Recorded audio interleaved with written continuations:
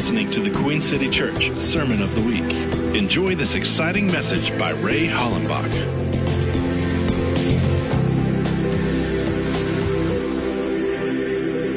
We have a great friend of Queen City Church here with us this morning, Ray Hollenbach, all the way from Campbellsville, Kentucky. So let's welcome Ray. Hi. Ray, come on and let us have it. Yes, sir. Hi, good morning. We could have just kept worshiping, right? Oh, man, I'm so grateful to Andy, to all the squires, all 12 of them. I'm grateful to them. I'm grateful to people like Leonard. I mean, who can take a viola and make it sound like a saxophone? I mean, my gosh, that's good stuff. And then, the rhythm section, that's like witchcraft. That's like I don't know how they do it, right? But I'm glad they do it. It's a good witchcraft, it's like Hogwarts. It's an okay witchcraft. It's okay. So how are you all? It is so good to see you. I get to come here from time to time. And one of the joys of the time to time part is that, God bless you. One of the joys is that faces are becoming familiar, and I'm making new friends every time that I come. And it's just so wonderful. What a gift to Charlotte is QCC. And then, of course, what a gift to QCC are Robin and Donna. They've sold their lives for the gospel. Yeah, that's okay. You can do that. Thrown caution to the winds more times than certainly I'm ever aware. And you build up a few decades of testimony. And now that inheritance is for you. So Robin and Donna, wherever Donna, there she is. God bless you. I could start calling out people. But then I wouldn't have a chance to share anything with you. And I'll say this one last thing. I was so excited about being at QCC that I broke out my very best T-shirt to be with you. I only wear this T-shirt on very rare occasions when I want to feel fancy. Because, if you feel good on the outside, then you feel good on the inside, and then you can do good. So I'm wearing my best for you today. And then, all the way, it's like 6.5 hours, Campbellsville to Charlotte. And I'm thinking I'm going to be with the cool kids. And, so I play like Echo Smith the whole way. The same song, just over and over. But it's not that good of a song that it can take you 6 hours. But I'm glad to be here. So, all right. Hey, Jesus, would you help me the way that you've already helped so many in this place? Amen.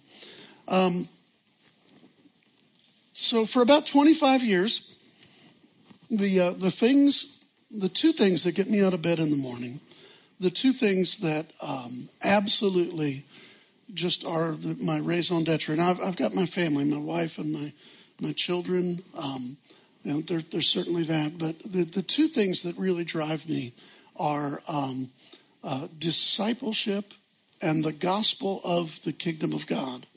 These are the two things. And by the way, they can't be really separated. And I was so thrilled when Robin asked me to come. He said, talk about whatever you want. And I said, well, then I get to be in that zone. And he said, sure. And then we did a men's meeting yesterday for a couple of hours on Saturday morning. I met some new folks there. And we talked about discipleship for a couple of hours. And basically all we did was go as far as to try to define what is discipleship. That's about all you can do in 2 hours. But in the next little bit of time, in the next 30 or 35 minutes, something like that, I want to share with you a passage that is really dangerous.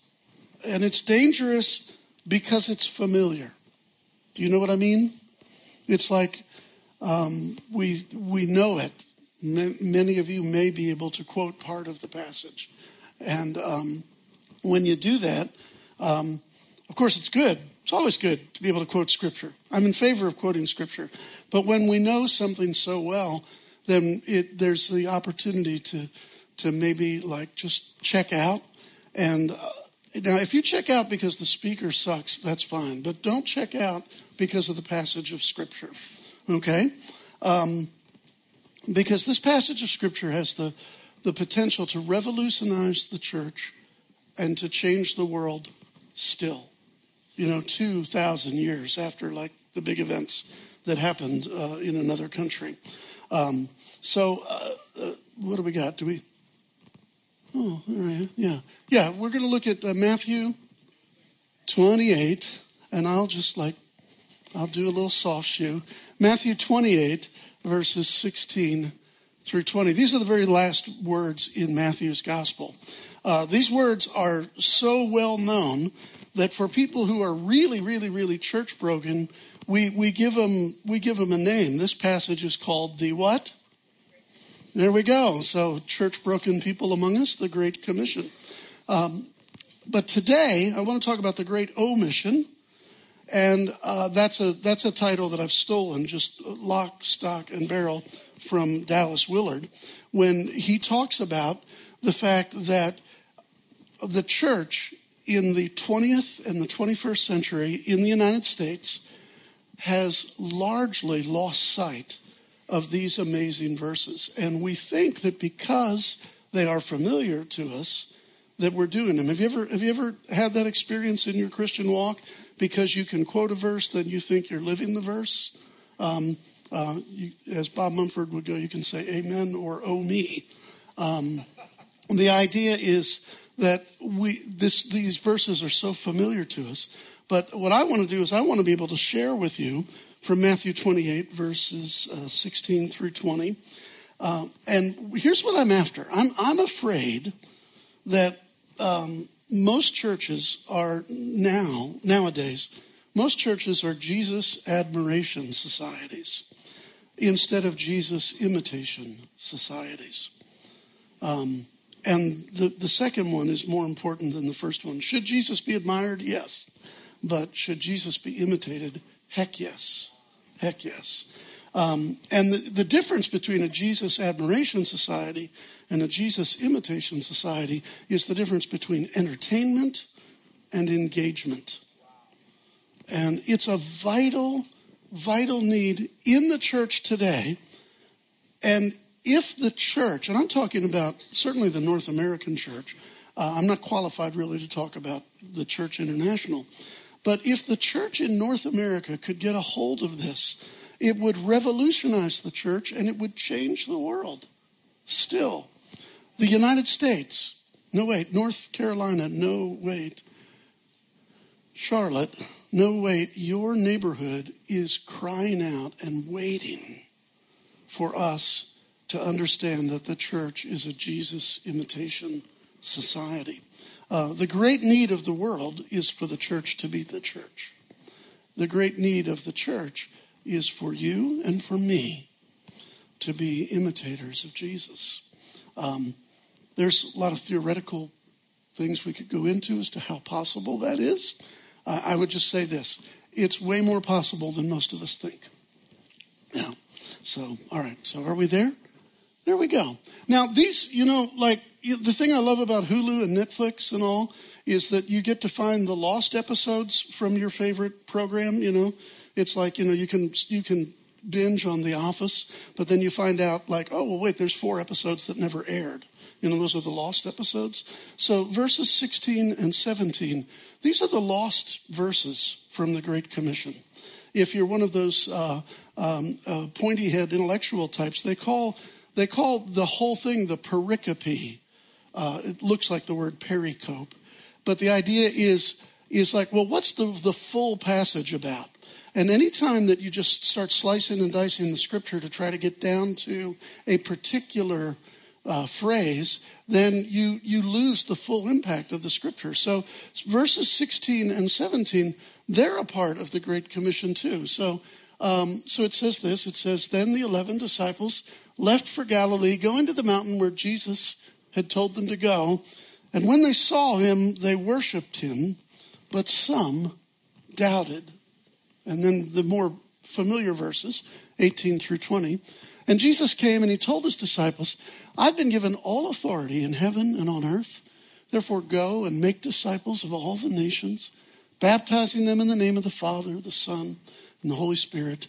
Teach these new disciples to obey all the commands that I've given you. And be sure of this, I am with you always, even to the end of the age.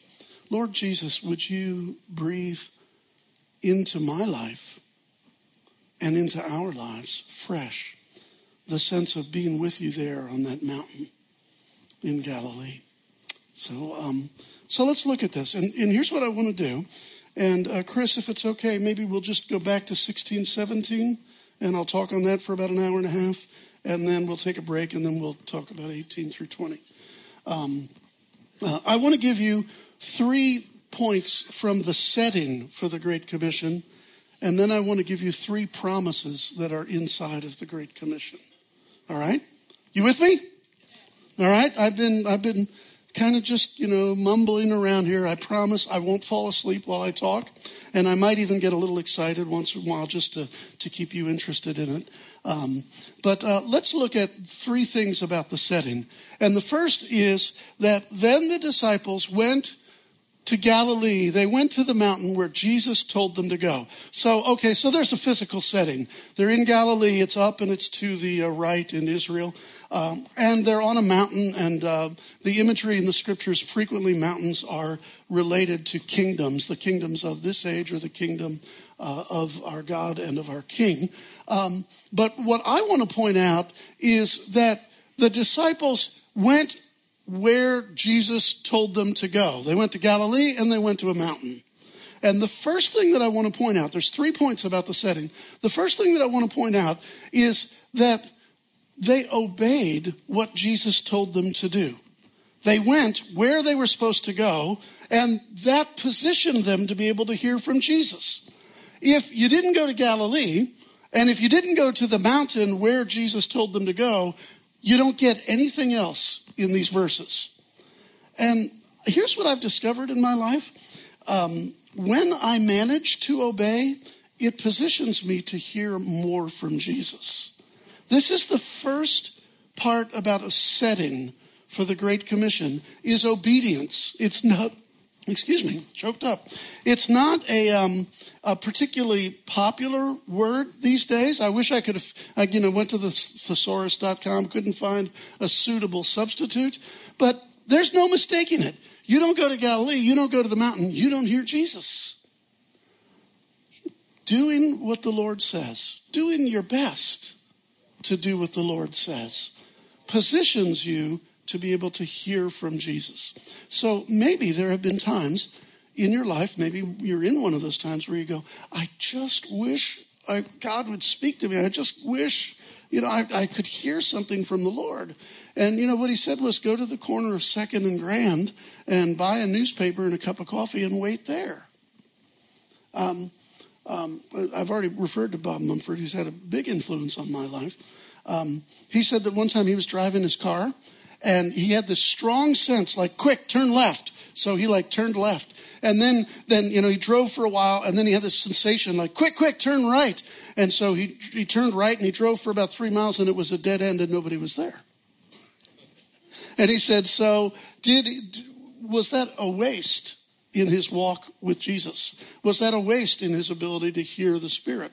And I'd like to suggest, because he suggested, is that no, that's not a waste. Anytime that we do our level best to try to obey what we think God has said, it's like working out with that 2-pound dumbbell, right?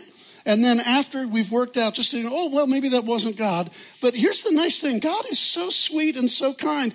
He will credit to you the obedience even if you didn't hear him, because you were just willing to do what he asked you to do. Even if it's like buy a newspaper, drink coffee, and wait in the corner of 2nd and Grand. And like nothing happens. But then he'll say, look at that. Look at my daughter. She did that. And I love her so much for it. And then what do you got? You can go from 2 pounds to 3 pounds. So the first point about the setting is that obedience is part and parcel of the Great Commission. The next thing that it says in these first 2 verses is that when Jesus was there with them, they worshiped him. Now, I am 100% not qualified to teach in any depth at all about worship, other than to say this. These verses are called the Great Commission, but what comes before mission is worship. Do you understand that they went where they were supposed to go? They obeyed. And then when they encountered Jesus, they worship him. And this is preparing their hearts to hear what it is that he has for them to do. If you ever wonder, like, is worship a waste? I drove all the way down here and listened to Echo Smith the whole way just to tell you that worship is never a waste, right? So what we do, whether it goes long or whether it goes short, whether it's children, like Robin said, running around down here, or even if there were adults running around down here, to pour ourselves out before him actually prepares our heart to hear the work that he has for us to do. So that's the second thing in the setting. The first is obedience. The second is that worship always precedes mission. And then, I don't know if you knew this was in here, verse 17, it says, but some of them doubted. And you go, what? Now, some people might think, okay, yeah, well, you've also read John's gospel, and so this is just Matthew's like wink and a nod to doubting Thomas. But the problem is that it's a plural. It's some of them doubted. So if we take the word of God seriously, which I hope we do, there's a plural here that says that 11 people go to where Jesus says to go. They worship before Jesus, and some number, 2 or more, in the midst of obedience and in the midst of worship, they doubted. And you go like, this is the A-team. These are the guys that have been with Jesus for 3.5 years. These are the guys who at this point have already encountered the resurrected Lord again and again and again. And yet they doubted. So first of all, let me just say, I'm glad that that's in the record, because sometimes I doubt. Can I just be honest? Sometimes I doubt. And it doesn't matter like how many times I've encountered the Lord Jesus before. There are some times that I doubt. In fact, in the midst of worship, in the midst of the presence of God, sometimes I doubt. There may be people here today that when everybody else was going nuts and it's, we need you, we want you. And you're like, I don't know about this. Okay? And can I suggest to you that if that describes you, that you also were in the right room at the right time, doing the right thing. Okay? In fact, doubt never disqualifies us from hearing the Lord's commission. You see, Jesus didn't say, all right, I've got a mission for you guys, except for you 3 over there. I'll deal with you in a minute. He didn't give the Great Commission to 8 out of the 11. He gave the Great Commission to everyone. All right? And if we like take these 3 things in the setting and we really work them together, doubt does not have to prevent us from obeying. I can have my doubts, but I can still walk my legs to the corner of 2nd and Grand. Like, this is never going to work. This is the stupidest thing I've ever done. Man, I'm not even sure I have enough money for a coffee in the newspaper. I may have to panhandle to be able to do it. And it's like I'm grumbling the whole way. But doubt doesn't keep me from being able to obey. Do you see that? Neither does doubt keep me from being able to worship. It turns out that anybody with just the tiniest bit of work can say, I believe in one God and the Father of our Lord Jesus Christ, and recite the creed. Right? And there was a young student that was, I can't remember, it was like Yaroslav Pelikan or one of those, great theologians. And the student said, well, how do I deal with my doubts? And he said, well, you could start with the creeds. They're not hard to memorize. And the student said, no, you don't understand. I'm not sure I buy any of it. And he said, yeah, I'm answering you. You could start with the creeds, memorize them, and they will do their work in you. Right? So doubt doesn't keep us from obedience. It doesn't have to. Right? Doubt doesn't have to keep us from worship. Robin, did you guys have doubt police going up and down the aisles, checking everybody's bona fides to make sure their worship was sincere today? Well, actually we did. Yeah. Secret worship police here at QCC, right? And here's the thing, is that if we have doubts, we worship him. Okay, we may be able to fool the secret worship police, but we don't fool the Holy Spirit. And he just comes close and he puts his arm around and he says, that's all right. I'll raise your arms for you. And I go, thank you, thank you so much. So these three things are absolutely critical in receiving this commission that God has for us. And that is that the setting recommends to us the practices of obedience, the practice of worship, and that we do not give doubt a greater voice than it needs to have. Notice that neither the scripture nor the preacher man has said, stop that, don't doubt. Look, doubt, can I say this? I don't know if it's either a heritage or a heresy. Doubt is the common property of all mankind. It is the common, all doubt does is say, you're in the club. It's okay. All right? Philip Yancey said that his great breakthrough in the faith was when he realized that doubt did not speak with a greater voice of authority than anything else in his life. It was just another voice in his life. And he said he began to find himself empowered when he realized that he could doubt his doubts just as much as he could doubt the truth. And it would be like, and just check with me, what day is it? And I'll tell you whether I'm doubting my doubts or whether I'm doubting the truth. But it is the common property of all humankind. And it's okay. Right? Setting, obedience, worship. And so what? Doubt. All right?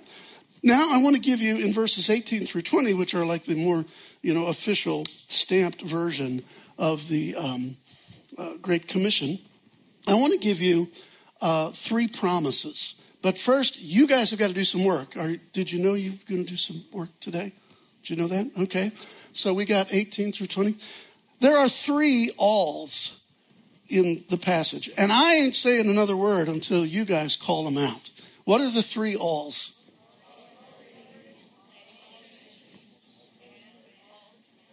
And you guys were real strong on the first 2. And then it kind of got mumbly. What's the third all?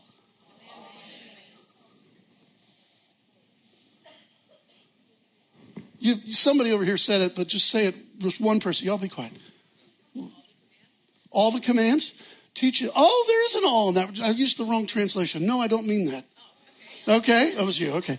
No, okay, because actually what the text says, is this New Living Translation, the one I asked you to put up? Yeah, I could have read, the New Living Translation, but no. What it says is teaching them to obey everything that I've commanded you.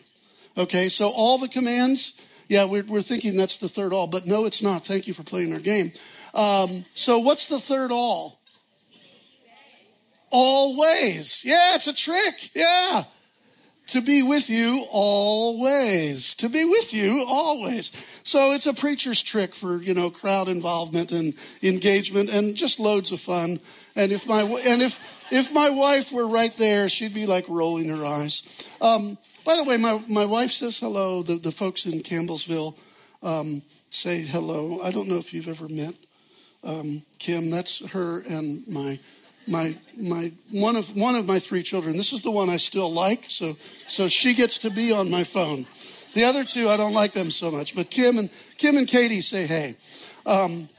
As do the rest of us in Campbellsville. We say hey to our sister church. Okay, so the 3 alls signify 3 promises from God, okay? And the 3 alls are all authority, all nations, and always. It's kind of like a trick. It's like doing the New York Times crossword puzzle. You don't do it in ink, do it in pencil, all right?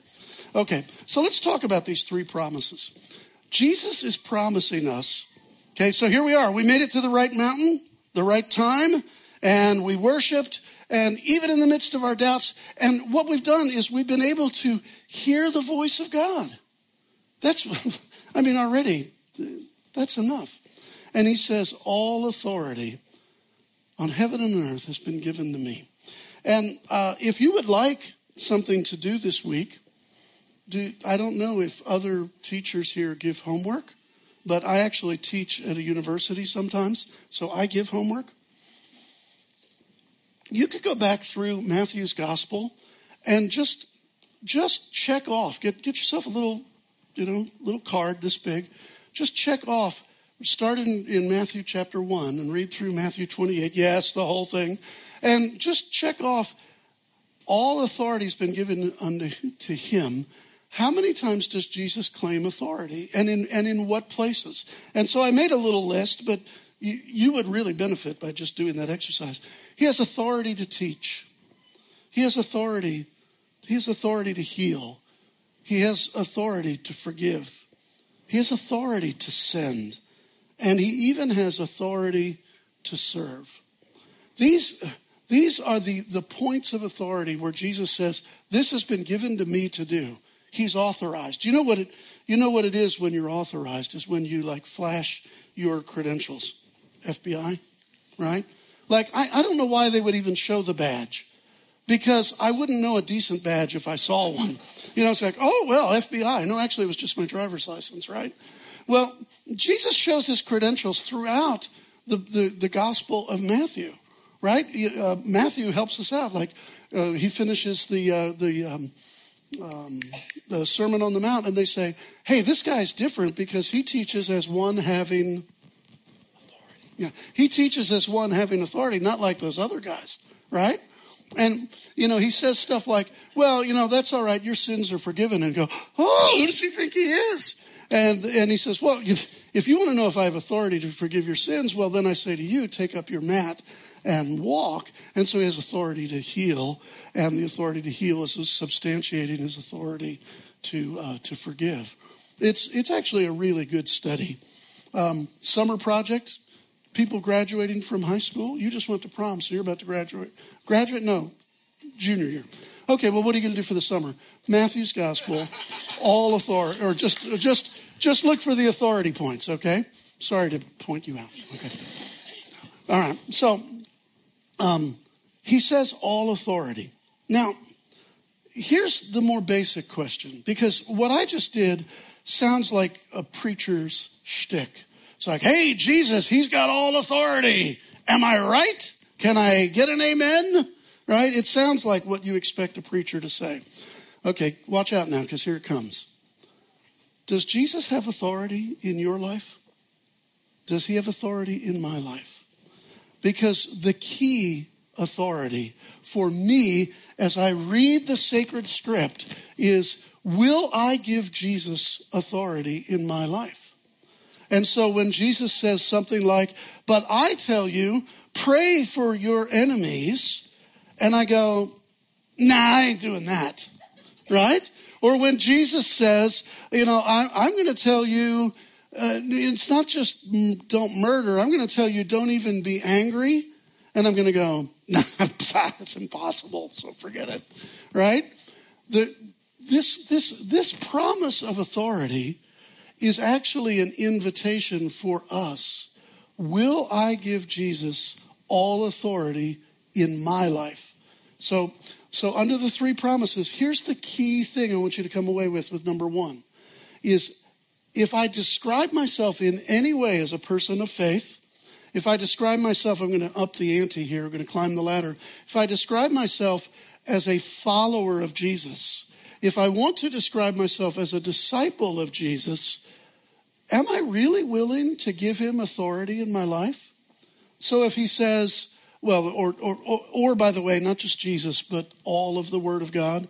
So that the scripture says, well, don't get drunk with wine because that's dissipation. It's better to get drunk in the Holy Spirit. And you go, well, I'm going for both, right? I'm getting like really serious here. How much authority will we give the Lord Jesus in our lives? With what we do, with our thoughts, with our words, with our hands, with the rest of our bodies? Or do we, like most people, say, no, this is like an accessory, I got my Jesus t-shirt, I got my Jesus jeans, and my Jesus stuff is just an accessory, but I've got authority over my own life. Now, back in the day, so like Leonard might remember it, or Robin might, we used to sing, I'm not my own, I belong to Jesus. He purchased me, I'm all his. Bought with a price, right?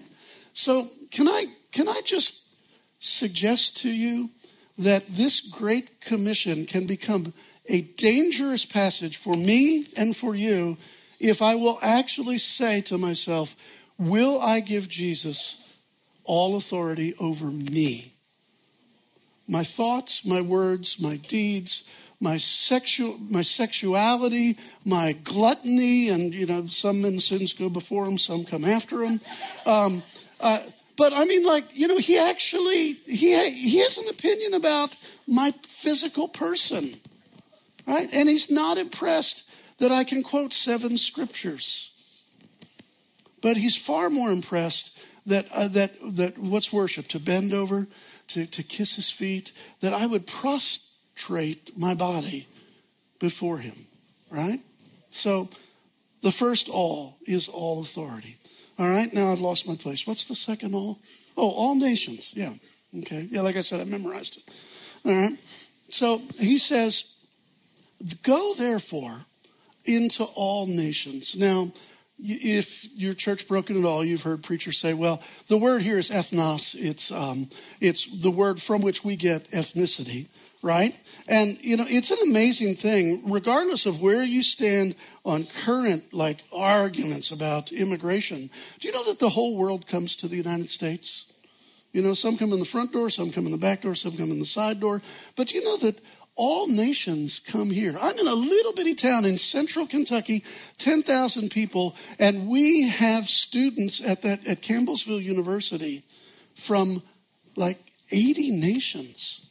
Now, you come to a place like Charlotte, and I see diversity everywhere that I go.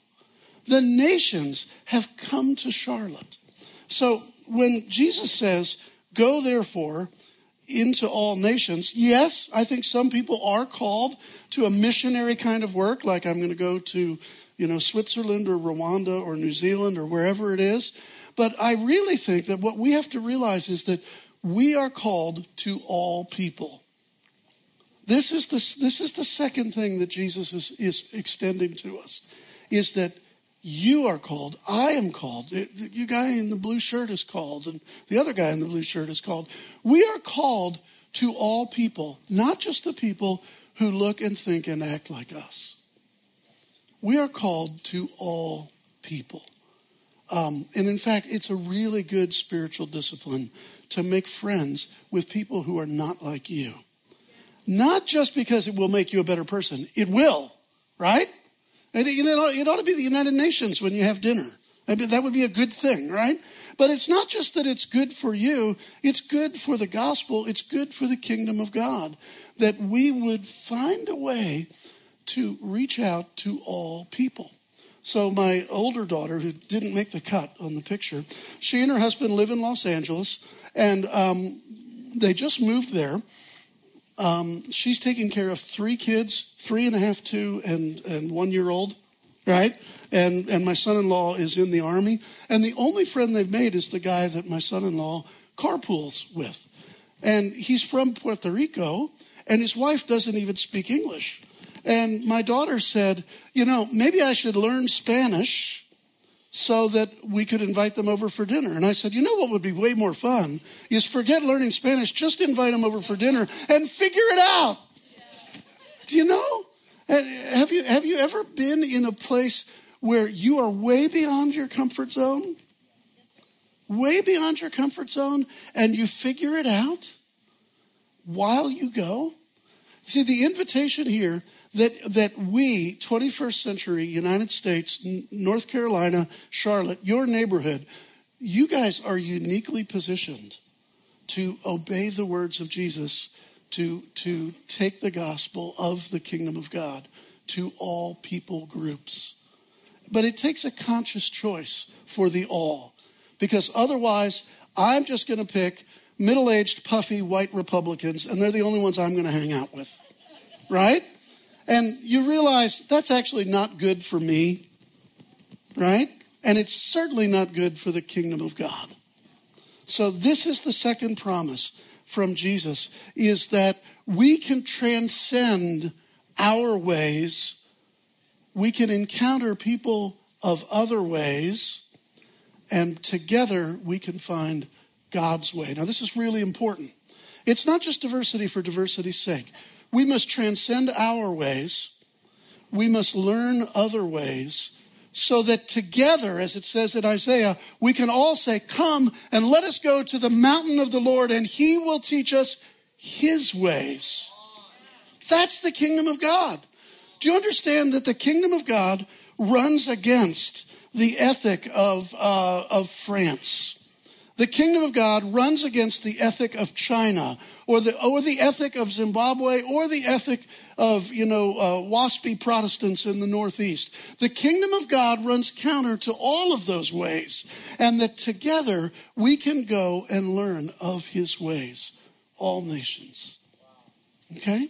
So, all right, so now I'm in middle-aged, I'm not even an old guy moment. Okay, so it's all authority, all nations, and then, it could have been teaching all the things I told you to obey, but the actual translation is teaching them to obey everything I've commanded you. So, behold, I am with you always. But heck, maybe there's 4. Teaching them to obey all the things I've commanded you. I've already done this, but I really, can I just be like a scold? Obedience to Jesus just isn't optional. We should really take seriously the call to learn how to obey everything Jesus commanded, right? Everything. And then, more importantly, which is in the New Living Translation passage, is that we should be able to teach others how to obey everything Jesus commanded.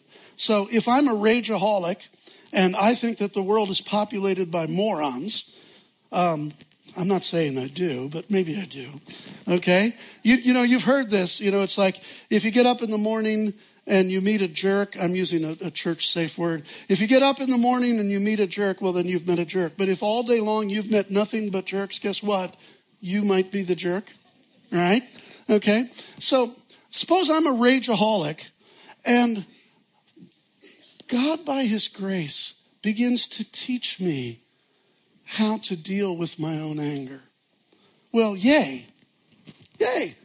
But most important would be, can I then teach other people how to deal with their anger? So, I got people that I'm Mr. Judgment Man. I've got people that I judge all the time. And it's like sport. It's like watching the NBA or like watching politics. I just judge people. It's fun. And a guy taught me once, just recently. He said, do you know how you smile when your child comes in the room? And I go, yeah. And so does it matter if your kid's been good or bad? You're just happy that they've come in the room. They don't have to do anything to earn your smile.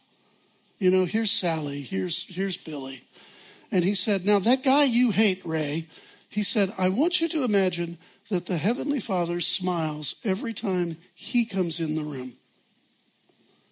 And I began to try to use my imagination to imagine that the smile and the favor of God was on this jerk that I think is like a total loser and doesn't get anything. And maybe my assessment is even right. Maybe he is a total jerk and a total loser. But the truth is that when that guy walks into the presence of God, the Father smiles at him. And then this person who's coaching me says, don't you think you could learn to smile on that person the way the Father learns to smile on that person? And the point here, which is a total rabbit trail, it's not in my notes, is teaching others to obey everything God has commanded you. What has God taught you about your life? Can you teach others at least about that part? So maybe you had a problem with sex, drugs, rock and roll, sugar, carbohydrates. I've never met one I didn't like. And then in any of those areas, you gain some measure of victory. Wouldn't it be just like the best thing? Wouldn't it speak well of our Heavenly Father if you could teach people what God has taught you? And can I suggest to you that's discipleship at its core? Is teaching other people what God has taught me. That's all discipleship. So yes, to whoever said it earlier, teaching to obey all the things that I've commanded you. But let's close with this one. Let's close with the third all, which is, behold, I am with you always, even to the end of the age. What a great promise to close the book on, or to end a sentence in a preposition, either one. Behold, I am with you always. The third all is the presence of Jesus in our lives every minute of every day. The presence of Jesus, whether I am conscious or whether I'm unconscious, or for even whatever reason I might be unconscious. The presence of God is this gift that he wants to give us so that we can join with him in fulfilling this great commission that the church has largely omitted, like in the last 100 years. Okay? Don't try to make a disciple apart from the presence of Jesus. And you go, well, then forget it. I ain't making any disciples. No, the object here is, can we become awakened to, can we wake up to the presence of Jesus in every moment of our lives? And then let the presence of Jesus infuse us in our discipling tasks. And our discipling tasks are for 2-year-olds, our own children, 6-year-olds, 12-year-olds, 22-year-olds, and 72-year-olds. I didn't take the time, and we don't have the time, to realize that this is a commission. I feel like the Lord's wanted me to center on obedience, but can I just say that this too is part of the obedience? He calls you, and he calls me to make disciples. You don't think, well, that's what the church staff is for. It's their job to make disciples. Well, first of all, any mother knows that's not true. Because the only civilizing factor that's the same all the way around the world is that mothers civilize their children. And you know what? Fathers should help civilize their children too. Right? But we just know that in general the men don't carry that load. They should. You make disciples in your own home of your children or your grandchildren. You make disciples in the workplace by modeling integrity and honesty. I know I've heard on the podcast how many times Robin has talked about the temptations of the workplace to tell lies in order to make a sale, or, to look down upon another person or something like that. We actually have the opportunity to disciple wherever we go. And who is qualified to make disciples? Doubting worshipers who try to obey Jesus. Who's qualified? Does this describe you? A doubting worshiper who's trying to obey Jesus? If you can check those first 3 boxes from an hour ago when I started, if you can check those first 3 boxes, then you, my brother, my sister, are qualified to make disciples. Do not disqualify those whom Jesus himself has qualified. He's looked right at you and he said, I want you to make disciples of all nations. I want you to make disciples of all nations. It will revolutionize the church, big C. It'll revolutionize the smaller church, the QCC. But most importantly is it'll change the world. And did you know that the church is in the world-changing business? So Jesus, I just hope you'll, if this prayer fits you, then please pray it. If not, just be polite and let me finish. Jesus, I repent. I change my mind. I turn the other direction. From giving myself a pass on the commission you've given to me. Lord, if you have trusted me and you have said that I am called to make disciples, then I just want to tell you I'm sorry that I've not searched out the place, the time, the relationship in which I can do it. And Holy Spirit, I ask for your blessing and anointing, that you would open my eyes to when and how I can do that going forward. In your name, I and we pray. Amen.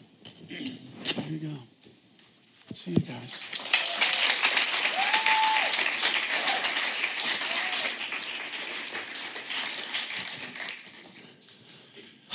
$12:13. We won't hold that against you. 3 minutes. I went over by 3. Don't leave. Hang on. Yeah.